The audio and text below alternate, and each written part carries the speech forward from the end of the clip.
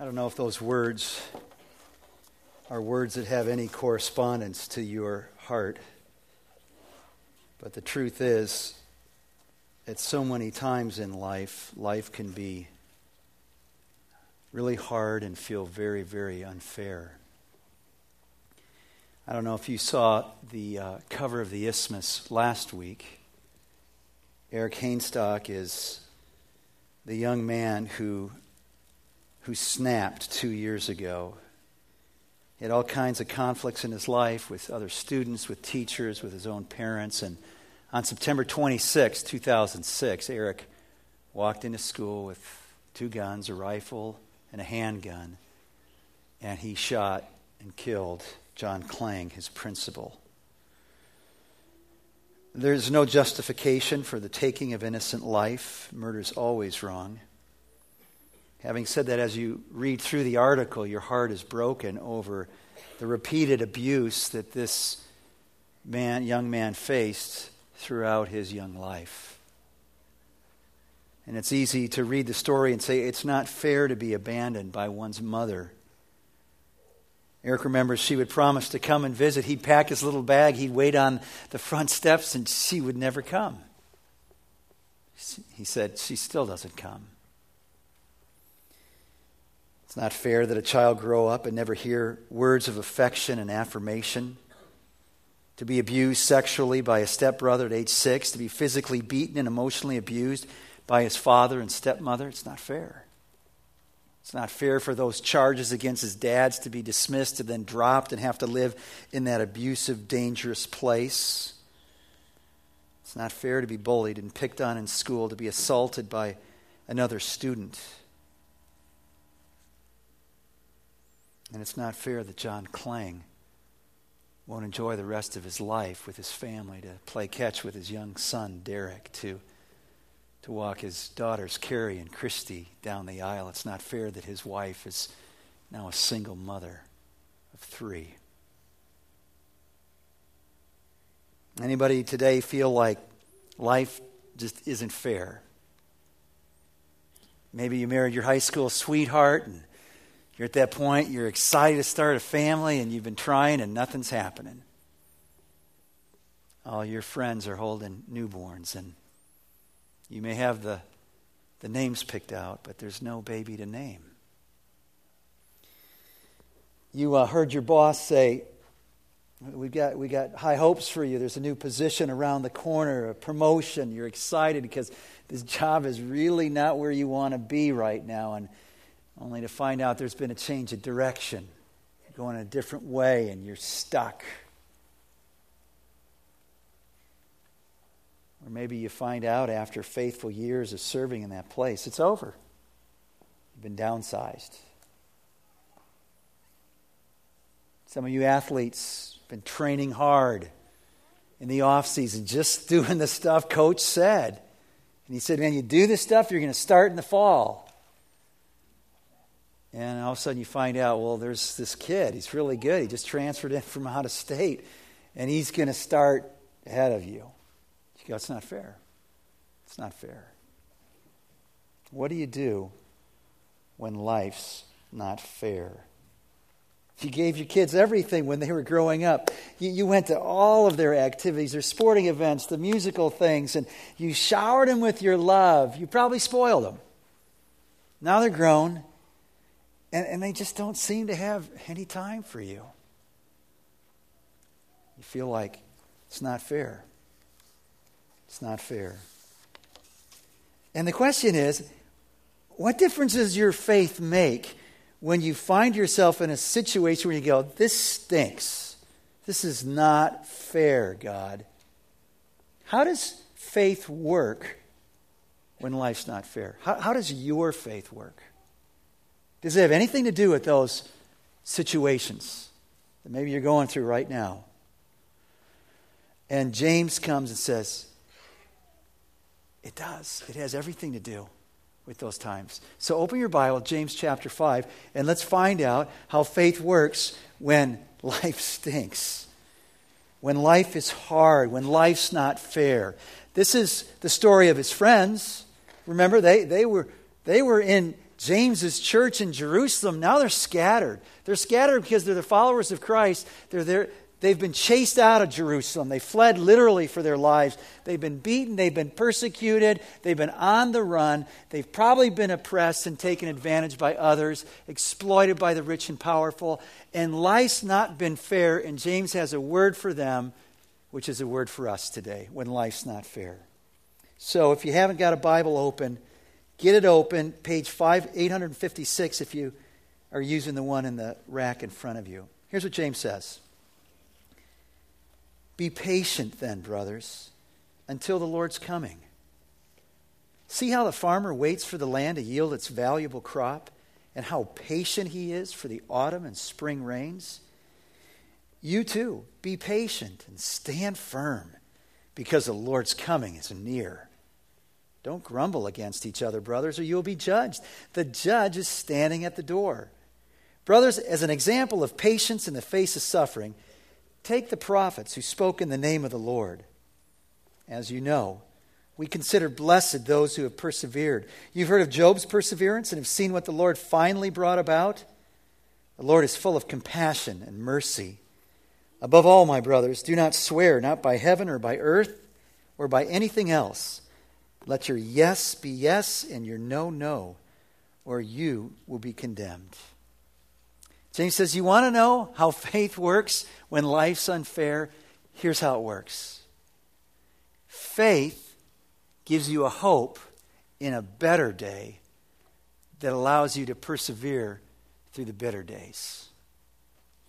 Faith gives you a hope in a better day to help you keep persevering in faith through the hard days, the bitter days, the days where we say, it's not fair, it's not fair. Now, the better day is mentioned early on. You see it in verse 7. We're to be patient until that day. What is that day? The Lord's coming. The Lord is Jesus' return. In verse 8, we're to be patient and stand firm because of that day. The Lord's coming is near. The whole reference to the judge standing at the door is a reference to that day. The teaching in the Bible is this. Jesus Christ came to this earth, born of a virgin, born in a stable, laid in a manger. He lived a life, a perfect life. He died. He rose again. He ascended into heaven. And Jesus taught, and the scriptures throughout say, he's coming back. He's coming back. This isn't all there is. There's a future hope that we have as his followers. So what did James, what his followers, followers of Jesus, know about that day, that better day, his return? Well, here's what Jesus, one of the things he taught his followers is found here in Matthew 24. Jesus said, no one knows about that day or hour, not even the angels in heaven, nor the Son of Man, but only the Father. As it was in the days of Noah, so it will be at the coming of the Son of Man. For in the days before the flood, people were eating and drinking, marrying and giving in marriage, up to the day Noah entered the ark. And they knew nothing about what would happen until the flood came and took them all away. That's how it will be at the coming of the Son of Man. 2 men will be in the field. One will be taken and the other left. As you read through the rest of the New Testament, you realize what this taken is and what this left is. Taken to be with Christ, to live with him forever. Those who are left are the people that want to do life without Christ, are left eternally separated from him. 2 women, verse 41, will be grinding with a handmill. One will be taken and the other left. Therefore, in light of that, Jesus says, keep watch, because you do not know on what day our Lord will come. But understand this, if the owner of the house had known at what time of night the thief was coming, he would have kept watch and would not have let his house be broken into. So you also must be ready, because the Son of Man will come in an hour when you do not expect him. What did Jesus say about that coming day? It's coming. Yeah, I'm not going to tell you when. In fact, I don't know. Only the Father knows. But you need to be ready for that day. Man, you need to be ready. And the rest of your life, your eternal life, will depend upon that day. Be ready for that day. Be ready. I think it's what Jesus taught when he taught us to pray, thy kingdom come. Praying for his return. And so we live between Christ's two comings. It's in the meantime, in the in-between time. It's like the soldiers back in World War II after D-Day, when they invaded on that great day, June 6, 1944, the Allied forces swarming up Normandy's beach and up the hills to chase down Hitler's army. But then there was V-Day, Victory Day, May 7th, 45, when Germany surrendered. And the first coming of Christ is D-Day. It's the invasion of God's kingdom through the sending of the king here on this earth, and Christ plants a flag for the kingdom. And we get bits and pieces of it, but it isn't V-Day yet. V-Day's coming. James is saying, that's the better day. This isn't it yet. There's a better day coming. Hope in that day. Believe Christ's promise when he says he's coming soon. In fact, the last words in the Bible tell us that very thing. 3 times in chapter 22 of the book of Revelation, we hear about it. The last 2 verses say this: he who testifies of these things says, yes, I am coming soon. It's Jesus, quotation. I'm coming soon. Last words in the Bible. John says, amen. Come, Lord Jesus. The grace of the Lord Jesus be with God's people. Amen. Now, if you think about it, the hope of a better day to bring us to a point of perseverance is something that we know about. This is not foreign to our experience. Any of the moms here, you remember how when you were pregnant, you were hoping for a better day. You endured the morning sickness and the heartburn and the sleepless nights and the uncomfortableness. You endured it for the hope of a better day that you would hold your child in your arms. It's a better day. It's a better day that we hoped for when we were doing that long-distance relationship thing. Do you remember that?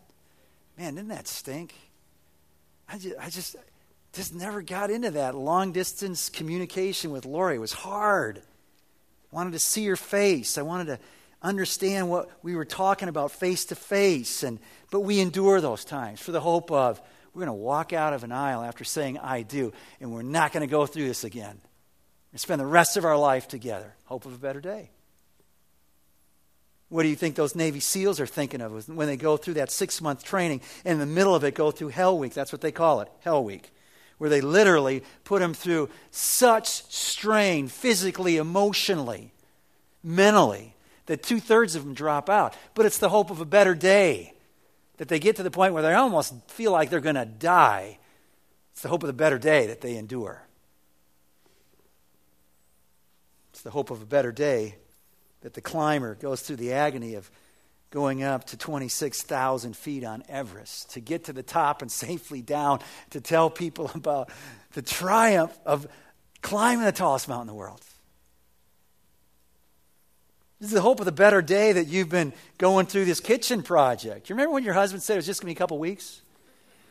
And you believed him. And how many weeks and months now have you been doing the dishes in the bathtub?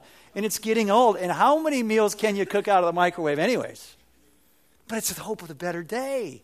We're going to get a new kitchen. It's going to be awesome. We're going to cook here. We're going to celebrate it around the table in here. It's the hope of a better day. And James says that's just how it is in the fight of faith. When it's hard, when it's bitter, faith works by giving us a hope in the promise that there's a better day. It's a better day. And you know what's the problem? It has everything to do with last week's passage. Remember the people who hoard wealth? The people who are grabbers? The rich? You and me? The problem is that we get duped into thinking this is the better day. That this is heaven. Because, man, look at all this stuff. And look at all the things we can do with this stuff. And we start thinking this is heaven. Here's my observation. If I took you to my friend Stanlas's church in the slum Huruma outside of Nairobi, and you sat on those wooden benches for 2.5 hours, and it's hard bench, I guarantee you you'd be sneaking a peek at your watch. You'd be saying, man, this is a hard bench. When is this thing going to be over? Here's what else I can guarantee you. Nobody else would be doing that. Not the Africans.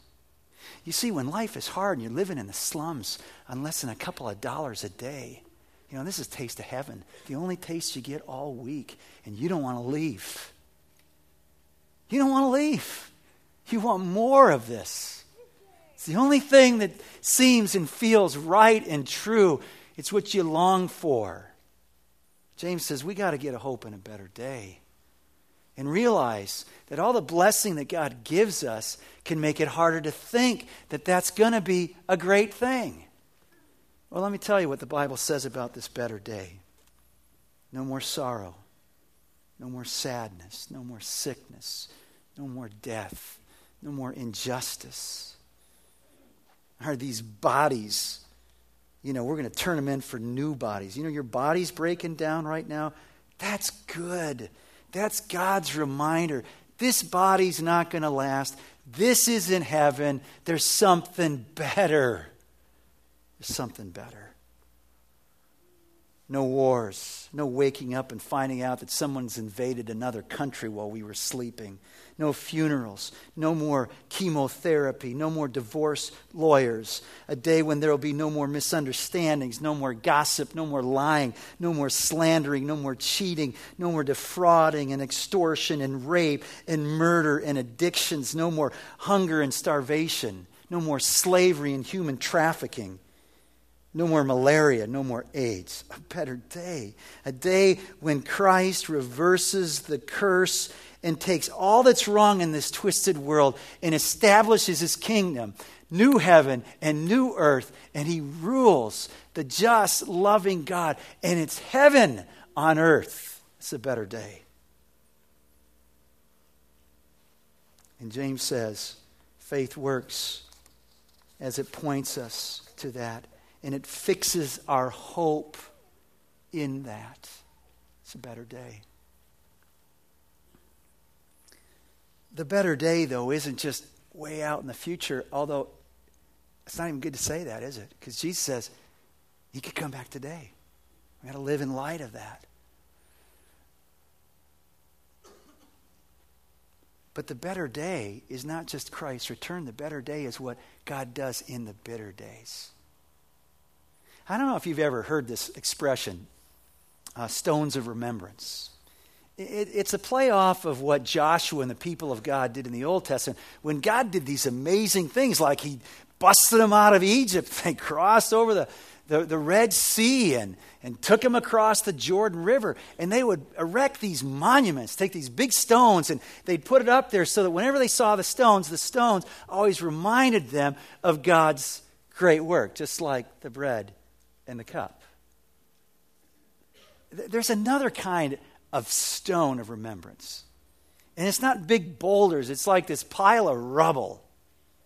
And it's all these hard things that crushed us. And I don't know if you've got one or two of those or three or four. It depends how old you are. I can tell you this. By the time it's over, you'll have some. Life is hard. But go back to two or three of those events and recount again, what did God do through those events? What did God do? And it's not like we always pass through these with flying colors. But what I can tell you is, without those things, defining moments in my life, I wouldn't be half the person I am today. They're the kind of things I don't want to go through. I wouldn't want my worst enemy to go through those. But God used those for good in my life. And that's part of the hope of the better day. I think that's what James is talking about in verse 7 when he talks about the farmer. And he talks about the valuable crop. I think that valuable crop is exactly what he was talking about in chapter 1, verses 2 through 4, when he says, count it all joy, my brothers and sisters, when you go through various trials, because you know that the testing of your faith develops perseverance. And perseverance has a job to do. What is that job? Perseverance is to develop maturity in us, to grow us to be like Christ so that we're mature and complete, not lacking anything. So all of a sudden we realize it's the suffering that opens up a path that makes us better people, better Christ followers, because the hard things chip away at everything and anything that isn't Jesus in my life and gives me the opportunity to grow to be more like him.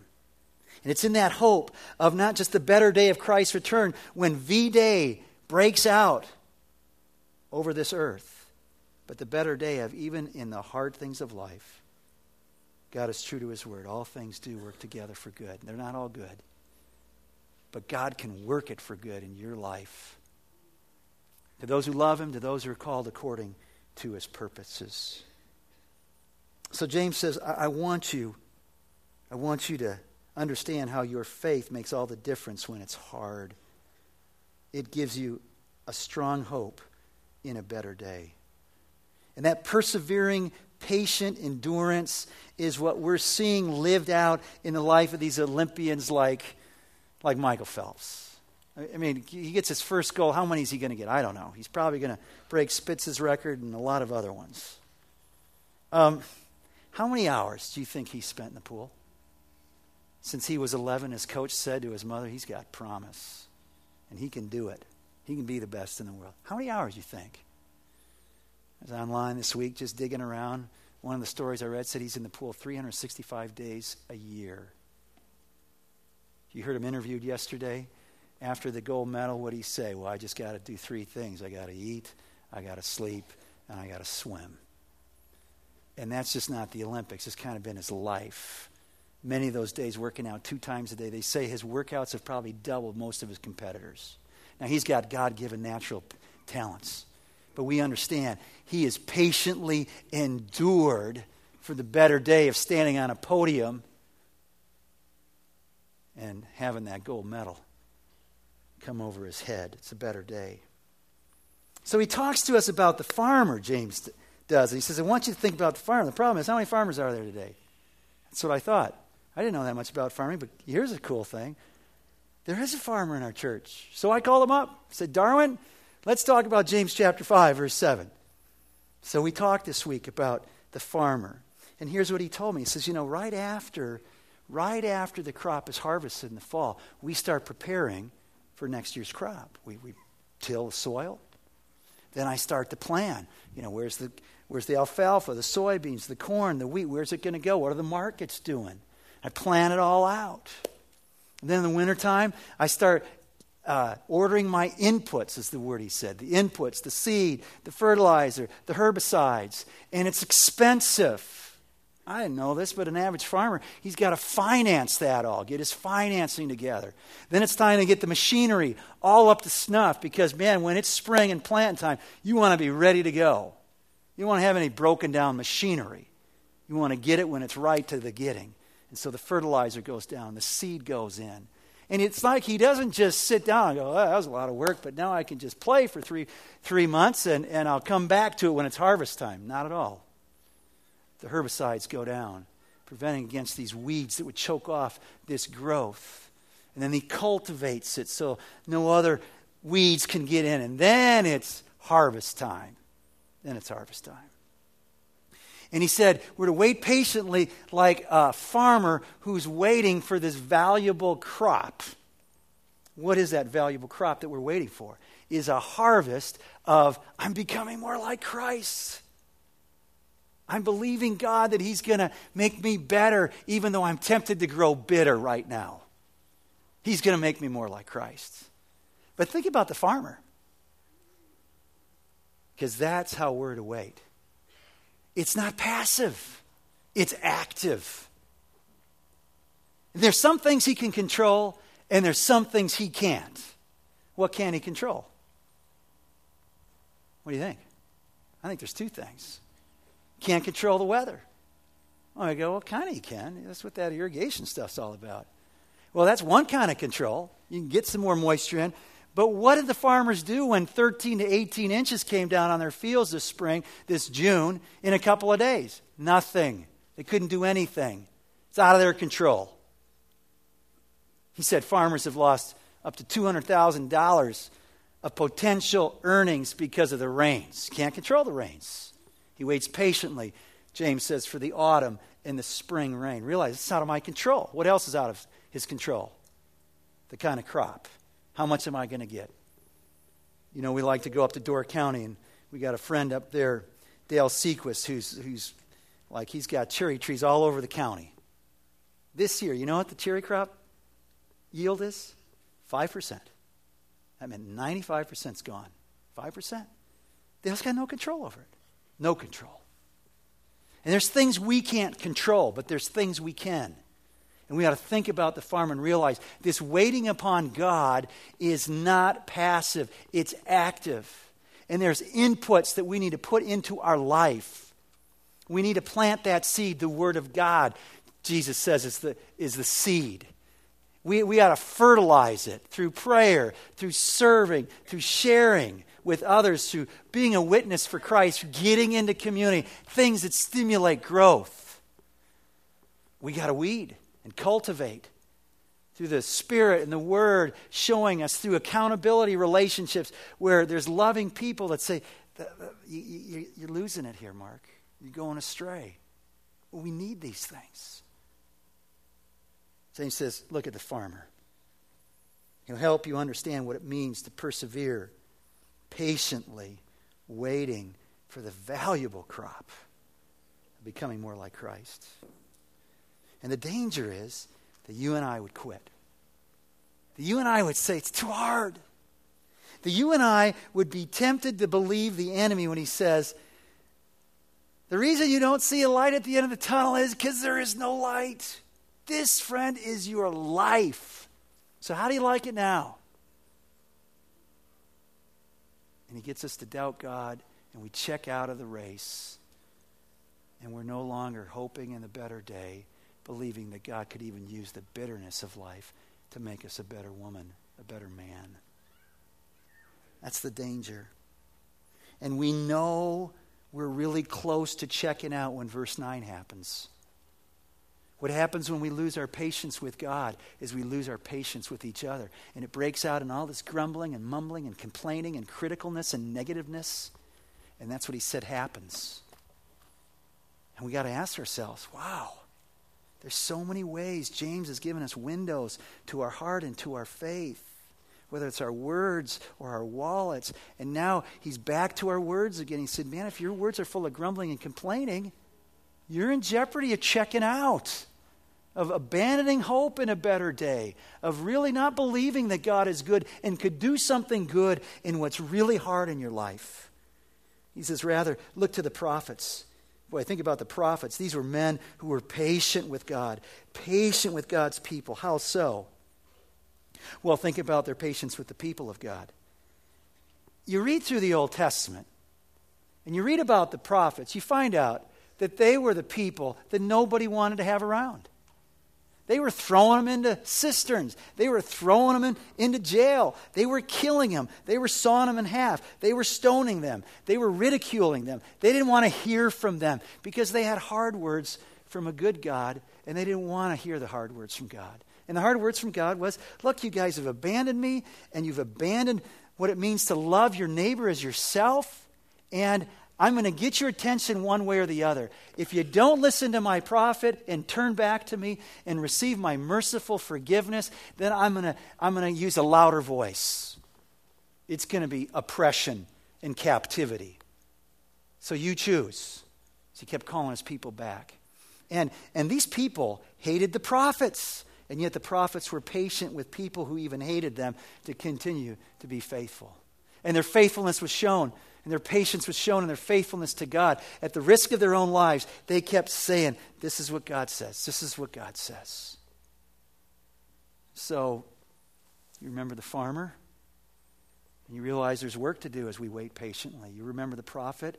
And you realize, man, I've got to be gentle with those around me. And I got to stick to what God's called me to, the things I know he's told me to do. I can't abandon that course right now. I got to be like the prophets.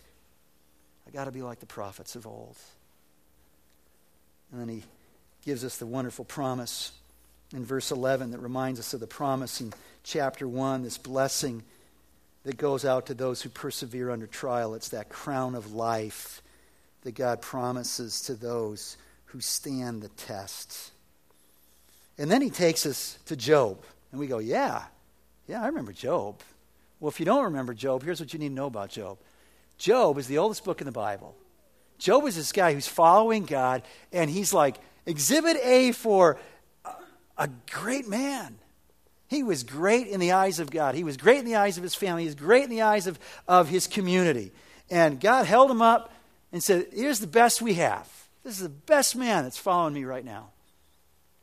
And he allows Satan to go after him to see if he would still bless God when it's hard. Because Satan was convinced that when God removed the hedge around Job, he really wouldn't worship him.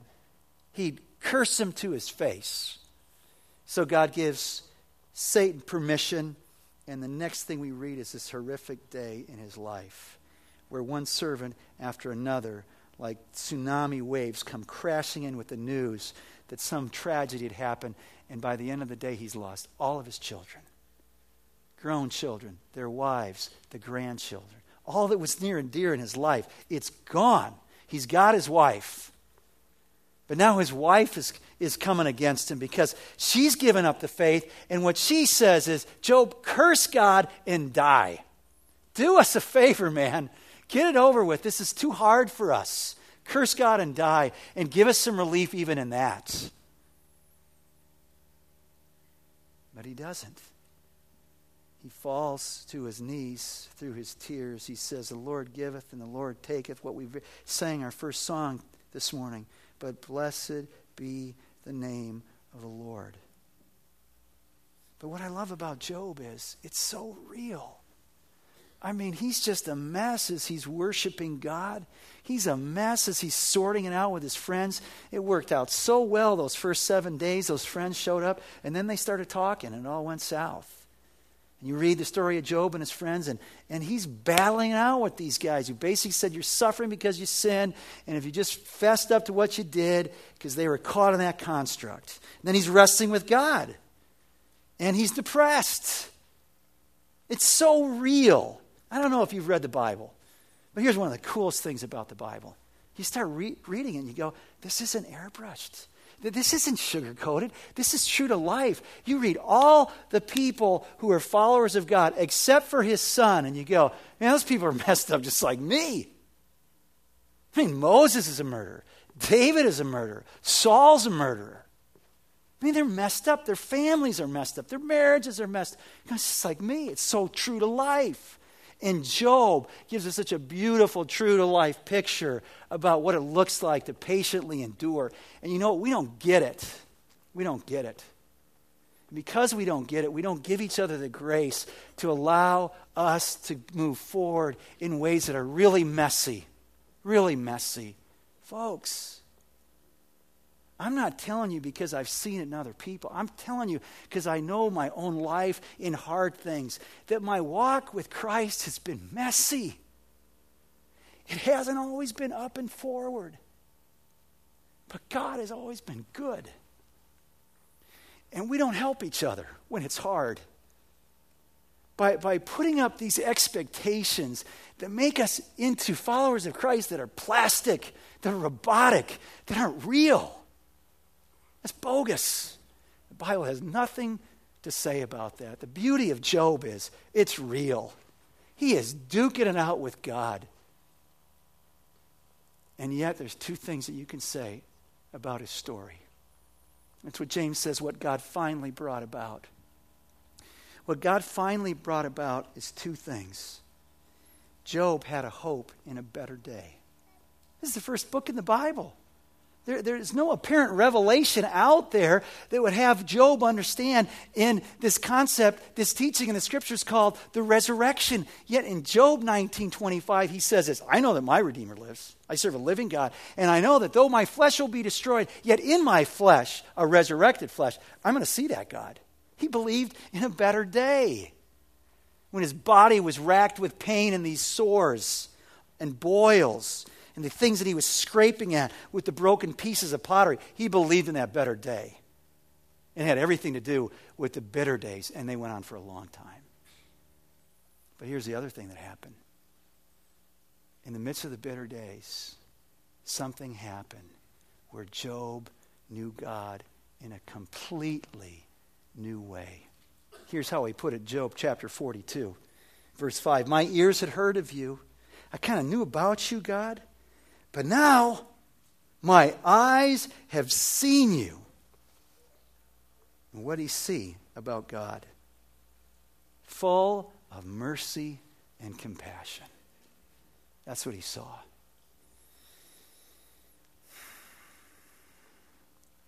My problem, and probably a lot of our problem, is that we'd rather get rid of the hard things, the suffering, rather than know more of God. We're much more into our comfort and ease than we are about what Jesus says is eternal life. To know me. To know me. And what sustained Job in a story that you and I could never dream up, and I don't know if there's anything that we could go through that could ever come close to it. Job experienced God in a complete new way. In a complete new way. And you know, that's our hope. Our hope is if we don't give up, is that this weight of this storm is just going to push us to Him. And we're going to go, man, God, I know you in ways I never would have. I never would have. Because I'm not doing so good in this thing, but you're still so loving to me. Because God, as I stuck in it by your grace, I'm seeing two things I just never imagined. He does that. And right now, you're in a hard place. You got no hope. You want to check out. You're going to believe the lie that God's not good. Job says he's full of mercy. He's full of compassion. And the reason you may not have any hope this morning is there's no hope apart from a relationship with God through Christ, who is the embodiment of mercy and compassion. You read about Jesus, and this is this amazing man who reaches out to the lepers that nobody would touch because they didn't want to get that disease. He takes interest in the outcasts of society, like this lunatic, demonized man that's running around the tombs without any clothes, cutting himself. He reaches out to the prostitutes that look to him for mercy, the cheating tax collectors that everybody thinks have just turned their back on Israel and want nothing to do with them. He's merciful to the religious, pious, self-righteous people that all of a sudden come to the end of themselves and go, I'm a mess. I need you. He's full of mercy. And there's no greater display. And when he hung on a cross, the perfect Son of God, for you and for me, there's no hope in life if you don't know him. There's no hope for this day when he comes back to establish his kingdom and we stand before him and he says, where is your hope? What were you living for? And if all we say is, I was living for myself, I didn't receive the gift of your Son, I didn't place my hope, my trust, my faith in him. And he says, well, friend, you chose to do life without me on this earth. I'm going to let you do that forever, eternally separated from me. But you can have hope as you hang on by faith and say, I believe it. I believe that this is your Son who did this for me. Wash me clean. Forgive me for my disregard. Forgive me for my open rebellion. Forgive me, God. Make me new. Fill me with your Son's Spirit. Fill me with hope and strengthen me in this hard hour. Is it possible that you're here today in the midst of the hard things of life right now? Because that's what it's going to take for you to hear God's voice.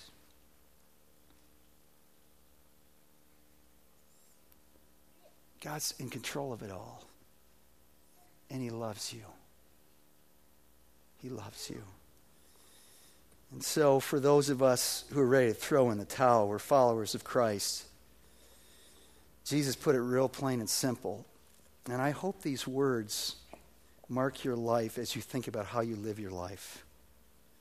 He who endures to the end will be saved.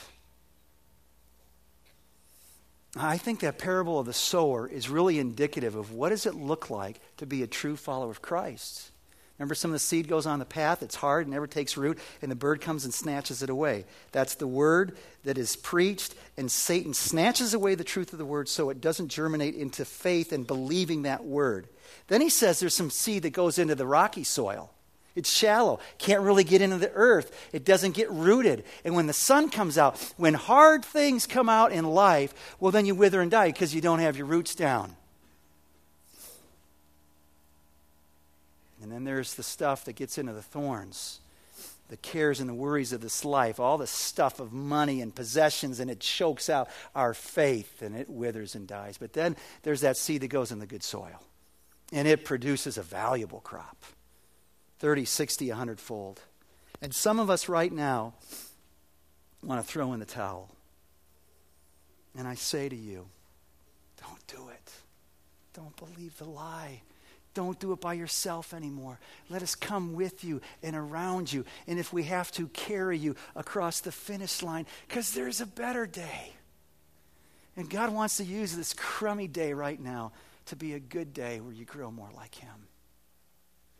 And there's a whole bunch of people that you and I live with and work with and do family with. And they need this hope. They long for this kind of hope. And they want to see that even when it's hard, a follower of Christ would live in that hope. And so let's strengthen each other until that day, and because of that day, by His grace. Let's pray.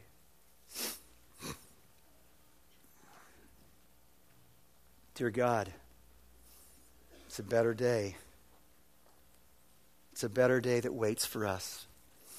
But it's going to be a scary day for anybody who hasn't placed their hope. And Lord, this is your gracious word. You're not threatening us. You're just telling us what it is.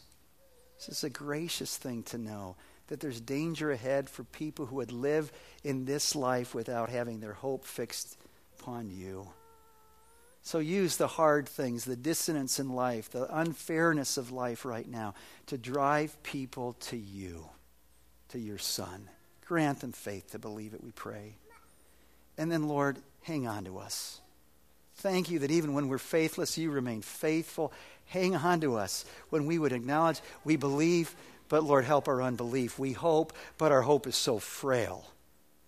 And help us to understand anew how we need each other. And help us, Lord, even in this hard time, to know more of your mercy and of your compassion. Whether you give or whether you take, dear God, we bless you right now.